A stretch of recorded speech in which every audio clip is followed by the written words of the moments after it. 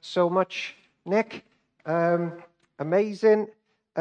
Nick gently let me know 3/4 of the way through the week that it's not actually Mother's Day, and I'd already nearly finished my sermon, so we're having one about mothers anyway. The Mother Church, Mother's Day is in May, I've found out since Thursday. Mother Sunday, we're having one on mothers this morning. It's an important sermon, whatever the day is. Children, if you're tuning in at home, or there's a couple over there I can see,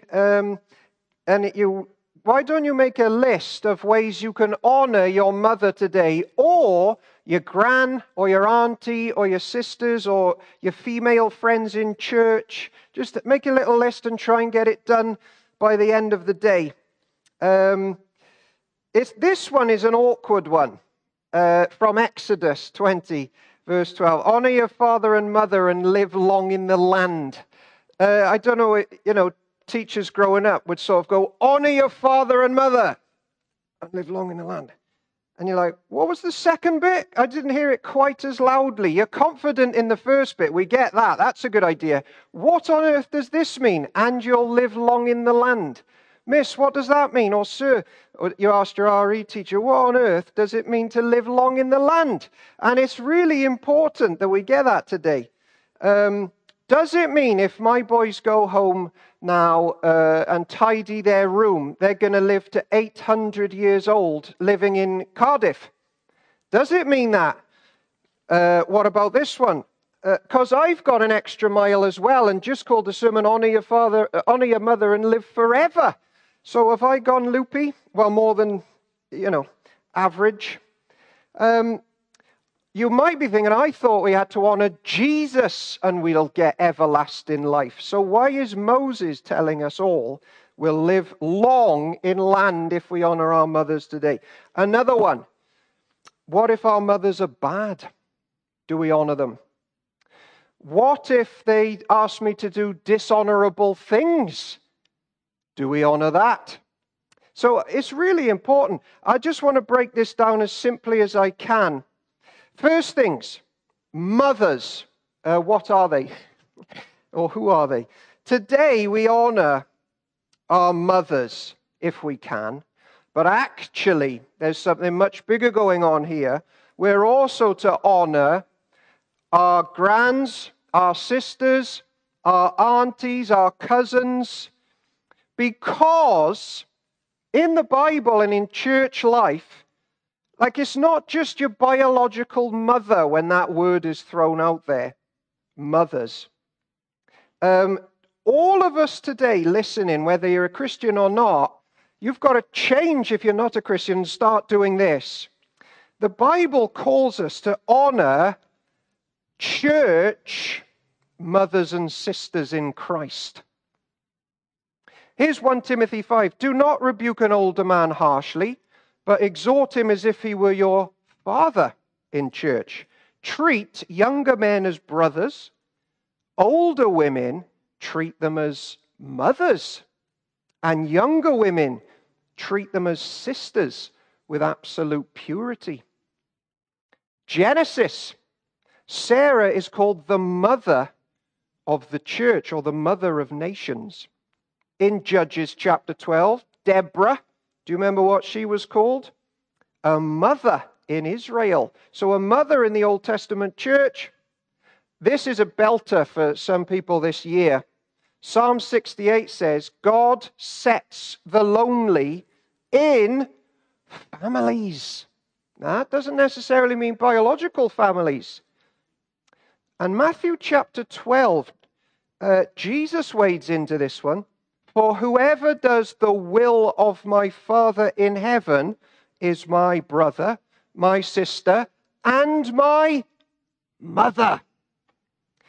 So there's loads of mothers sitting in this building now, and tuning in at home if you're connected to a church, even single and celibate people in church life are mothers. Church is the family of Jesus, and there's tons of mothers here. And you might be thinking, well, I'm a Christian, but I'm pretty sure I've got no children. I'm not a mother. Yeah, yes, you have. Look around. That's the teaching of Scriptures. Look around now at your church family. You've got tons of children or mothers. According to the living God, is blood thicker than water? No. Is water thicker than blood? Yes. The waters of baptism, which bring people into a family that lasts forever. Connected church members, they last forever.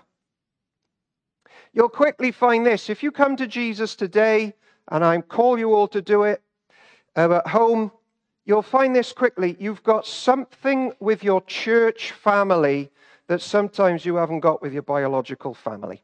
And that's just a fact. You just get each other more. You love your mum, but now you've got like 50, and you love them all as well in church. Do you remember when Jesus actually said he's come to put a sword between blood family members, between daughters and mothers? Sometimes coming to Jesus makes things really awkward with your blood family as he brings you in to this baptism church family that lasts forever. Now, I'm not telling us today to not honor non-Christian ladies. They're to be honored, and they often put us to shame.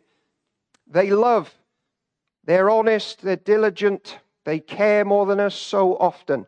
This morning, I'm just lifting up this command, which is honoring our sisters and mothers in Christ. This day, we can think about that, as well as the biological ones, but especially the church ones. Honor your mother, and you'll live forever, or you'll live long in the land. So get ready, everybody. Is Owen saying this? We're all locked into living in Cardiff now for 500 years, because on this day we honor our church ladies. Well, the Apostle Paul, he doesn't even let us just take the first bit of that commandment. He wants us to be confronted with, what does it mean to live long in the land? Because in Ephesians chapter 6, he says this. So children who are listening, listen to this. Children, obey your parents in the Lord, for this is right. Honor your father and mother. And then Paul even says, which is the first commandment with a promise. So Paul's message to the New Testament church is this. That second half about living long in the land, it's really important to everyone who's listening today. And now let me add another layer of complication. Had Paul lost his mind? Think about this. He wrote that when he knew he was about to have his head chopped off in Rome. So when he says you're going to live long in the land, he wrote that as he knew, I'm about to die. So what does it mean? Was he nuts? Or is there something really important and deeper going on here than just living in Cardiff? You might also be thinking, I'm elderly and I don't want to live long much more. My back hurts. I've lost loved ones. Things just get painful as they get older. This is a terrible promise. Okay, well now we come to the other important bit. What on earth does it mean is the land that church people are going to inherit? Well, glad you asked, because I've written the answer down. During the time of Moses, what was the land? You have a little think about that while I have a sip of water. The land, when Exodus was written and the commands, it had a few names. Canaan, Israel, the promised land, but it was much more than just a strip in the Mediterranean coast there. Do you remember when Jesus on the Sermon on the Mount in Matthew 5 said, blessed are the meek because they will inherit? It depends what English version you've got, but do you remember the end of that? Oh, you can't shout out because of the face mask things, but I know what you're thinking. You're thinking the earth. Blessed are the meek, blessed are my people, because they will inherit the earth. Now, I don't know if you know this, but Jesus is quoting the Old Testament promise there about inheriting the land. So now you're asking, has Jesus misquoted it and he didn't know his Bible very well because he calls it the earth? Well, the answer to that is Jesus actually knew his Bible pretty well, and he's getting to the heart of the promise to every Christian today that honors their church family. Jesus is saying the meek and humble will inherit everything. Everything. And Abraham in the Old Testament understood it because God promised him land, Israel, an inheritance. But when he got there, what did he do? He didn't think, oh, well, this is great. I'm going to live here for 500 years. He actually got a tent and thought, I'm not going to lay down any deep foundations in this little strip of the coast here because that's not what this land is about. And Hebrews says this, by faith, Abraham made his home in the promised land. Like a stranger in a foreign country, he lived in a tent. As did Isaac and Jacob, who were heirs with him of the same promised land. Abraham was confidently looking forward to a city with eternal foundations, a city built by God. So the land that we're told we're going to live long in forever was always a picture of God's world and God's world to come for the church. So when Moses reads out, hey, you're all going to live forever in the land, they're all thinking heaven and the new heavens and the new earth. And then they had feasts all about it, which we're going to be looking forward to in Park End going forward. This is not a call that you're all going to become really old and stay here forever. The Lord God is called the Ancient of Days. He's not an old man. It's a statement that we are promised eternal, rich life if we honor Christ and his church. Life that will live forever. And we inherit everything. Heaven and then the new world to come. Jesus is promising everyone listening now, all his people from all cultures across the world, inherit me, inherit my world. You will live long in my world forever. And so it's for people with bad backs, for people who have lost loved ones, for people with chronic arthritis who woke up in tears this morning in pain. It's like a tangible promise. Come to Christ, honor his church, honor the women in the church. It's all a package deal. You're going to live forever. That is eternal life. We're going to inherit everything as a family. And on Mother's Day, we take a moment and we say, thank you, Lord, for church women. Thank you, people who believe that message, who have handed that message on. Of course, we live forever if we get what they've got. And so the last question is, let's tease this out. Do women have some innate quality that if we honor them, it zaps us into eternal life? Well, the answer to that is yes and no, sort of. Yes and no, maybe. Because, and hear me out, isn't this true? Christian women, church women, or parents, or sisters in the Lord, they believe in Jesus and the world to come. They believe that. We believe that in church. And when women around us connect to church, and they serve, and they love, and they are loved, they show what? Jesus matters. Jesus matters. And they hand that on.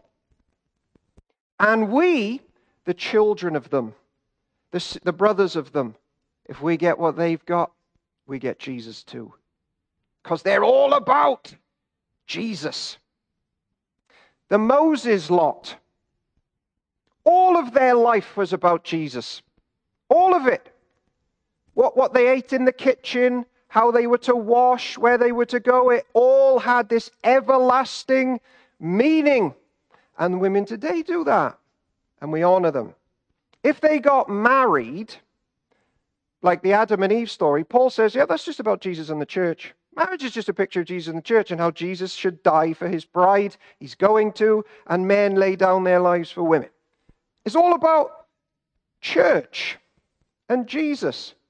And the command here is going out to children in that environment, that soul-saving environment, which is just teaching them and the world there's more to life than the here and now. There's everlasting life in Christ. I just think the tragedy with not being a Christian, and if you're listening, is you're just doing things for the sake of it. Whereas nothing's meant to be just for the sake of it on planet Earth. Part of being lost is that people just live horizontally. Get a job. Why? Don't really know. Get married. It's all right. Get some money. Get a car. It's all right. What's the point? What are you handing down? But the Moses church, the marriages, the food, the jobs, the parenting, the fellowship, packed full of Christ. And that's life. So if you've got Christian ladies in your life today, children, if you've got a mother, Christian mother, and she says tidy your room, do it. It's not for the sake of it. Christian women believe that Jesus has blessed us with bedrooms and houses. We live in the wealthy West. We're just so thankful to Christ. Even the bedroom stuff isn't just for the sake of it. When we say, do your homework, and our mothers say, do your homework, or our church mothers say, hey, do your homework in school. Why? Because we've got Jesus in mind. And it's his world that we're living about when we study maths and English and science. And we listen to our mothers today who tell us, don't be greedy. Like, why? Why should children not be greedy? That's a message from our mothers handed down to us. Why? Because we inherit the world. Stop stuffing your pockets full of treasures which are going to rot. You get everything in Jesus. It's all coming. And the mothers who believe that, and the women and our sisters who believe that, turn the world upside down and rescue guilty, depressed, empty feeling people. And we're blessed if we know any of them. I read this morning, actually, a salary is the drug they give you to forget your dreams. Isn't that powerful? A salary is a drug they give you to forget your dreams. Salary's all right. Thank you, Lord, for a salary. But we want Christ. And if we lose our jobs, we still got Christ. That's the message from our mothers that we honor today. Some of you are housewives. You do the hardest job in the world. Your life is putting others before yourselves. That is the message of Christ, who put others before himself, who laid down his life to protect and feed his people. That's a housewife. To love neighbors as yourself. Do you know that no nappy has ever been changed in vain? Because Christian women believe this child is in the image of God. I believe that. I'm going to change his nappies to the glory of God. Some mothers, as we wrap all this up, believe in heaven and hell. They believe there's more important things than handing an inheritance down of money, education, and property.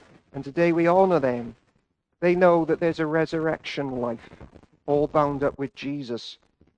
We don't care about handing down good grades or education or being polite. That's all right. But there's more. We've all met the person who says, I was raised to be polite and courteous, but they're an absolute nightmare.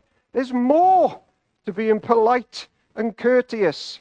No, church women and men believe this.